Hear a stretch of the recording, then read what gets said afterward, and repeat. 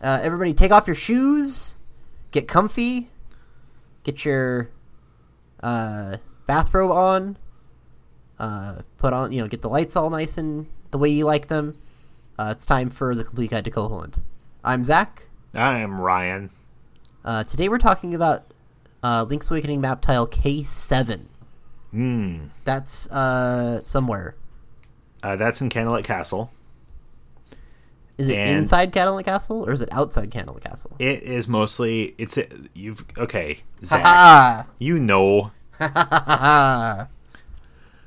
It's in the southeastern corner of the Kanalet zone, and it's a place where on your way, when you're going along that secret eastern, back way, you can go into this tile and see across the wall into the courtyard.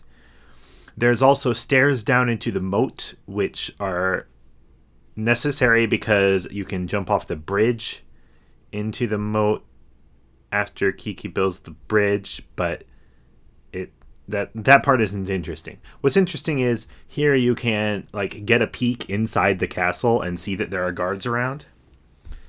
And it's another place in the game where you can see an area before you get to that area, and those are always very good. So I disagree that those stairs are uninteresting. What? The stairs leading into the water. Yeah? You said they're uninteresting. I think they're interesting. Why is that? Because I recently played The Legend of Zelda Link's Awakening Randomizer. I played that over 2 Sundays the last couple weeks, and you really learn a lot about the game when you play the game out of order. Mm-hmm. And you have to stretch your brain in ways that sometimes I didn't think. It was very interesting, very illuminating experience. Yeah, I got to watch you play some of it, and I was yelling at the screen for parts of it. You should probably just type into chat, but that's I okay. Couldn't get chat working. That's the Twitch experience right there. Because you do things out of order, I don't think I ever in that playthrough got Kiki to build the bridge. Oh. I think that's how that ended. I never completed the trade sequence. I never even got very far in the trade sequence, I don't think. Oh no, at the very end of the game I started to do the trade sequence and then I found something better. At the very end of my playthrough rather. And so without that bridge there, you can just swim on through that, and without the drawbridge down, you can swim through that. So it's kind of it was fun. The drawbridge? Yeah, because the drawbridge isn't there, right? I thought it's not a drawbridge. It's just a gate. Oh, the gate. I'm sorry, I'm getting games mixed up. I've been playing a lot of games. Sorry. Anyways, yeah. Save them for their own podcast. The Complete Guide to... Anyways. Yeah, but you can... I got the flippers real early on in the playthrough, and I was able to swim up into the Kanalet area here, and go into that phone booth and that other thing, and they led to completely different places. So the randomizer, for people that don't know randomizers, a lot of people these days like to take old games and use math and programming to reorganize the games to create a new experience. There's quite a few popular ones, but there's a couple popular Zelda ones. There's the original LOZ randomizer, which is insanely robust to the point that it's practically like a roguelike in some respects. It's insane how much you can randomize that game. And then Link to the Past randomizer, which is kind of another incredibly popular one. And so some folks made and are currently developing as what they call Zelda 4 randomizer. I learned, I guess the biggest lesson is it turns out it's really hard to do anything in Link's Awakening without the Rock's Feather. Oh, yeah. Which I did not get till very late in my playthrough.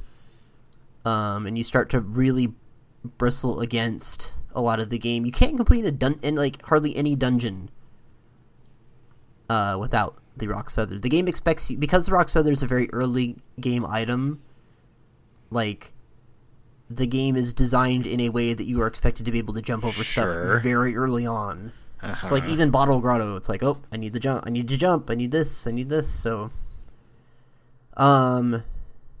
I don't have a terrible amount to say, because it was kind of a giant angry blur.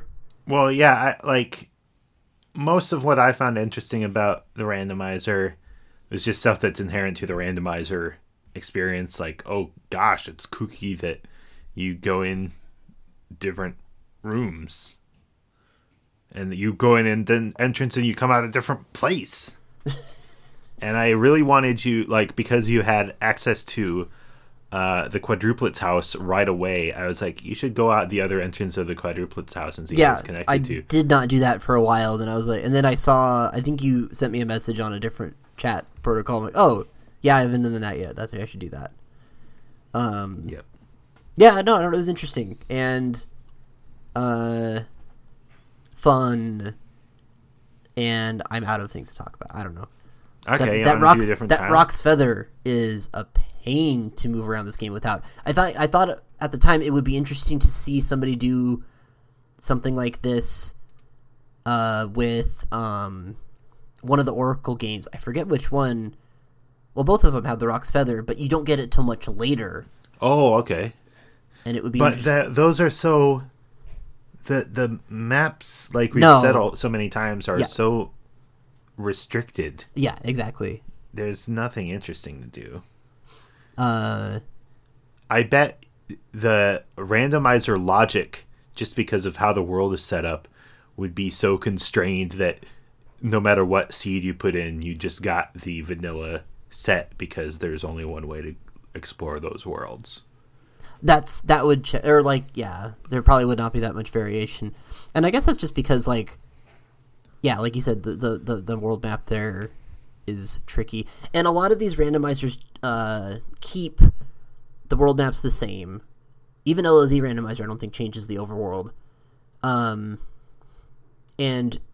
very little out there has done the work. Very few games, fan games or otherwise, have done the work to create randomized overworlds, except for a game that I just remembered. What? Lena's Inception. I found it on itch like years ago, and it's a Zelda-like kind of thing, and they do randomly generated overworlds that take into account item acquisition order. I don't know where I need to check out. It's been a minute since I looked back at that game and see where the development's at, but I remember that being really rad. I'm looking at it now. It looks cool. Mac OS 10.5 and later are not supported. Oh, no. You know what is supported? What would that be? Listening to the next episode of our podcast. J4.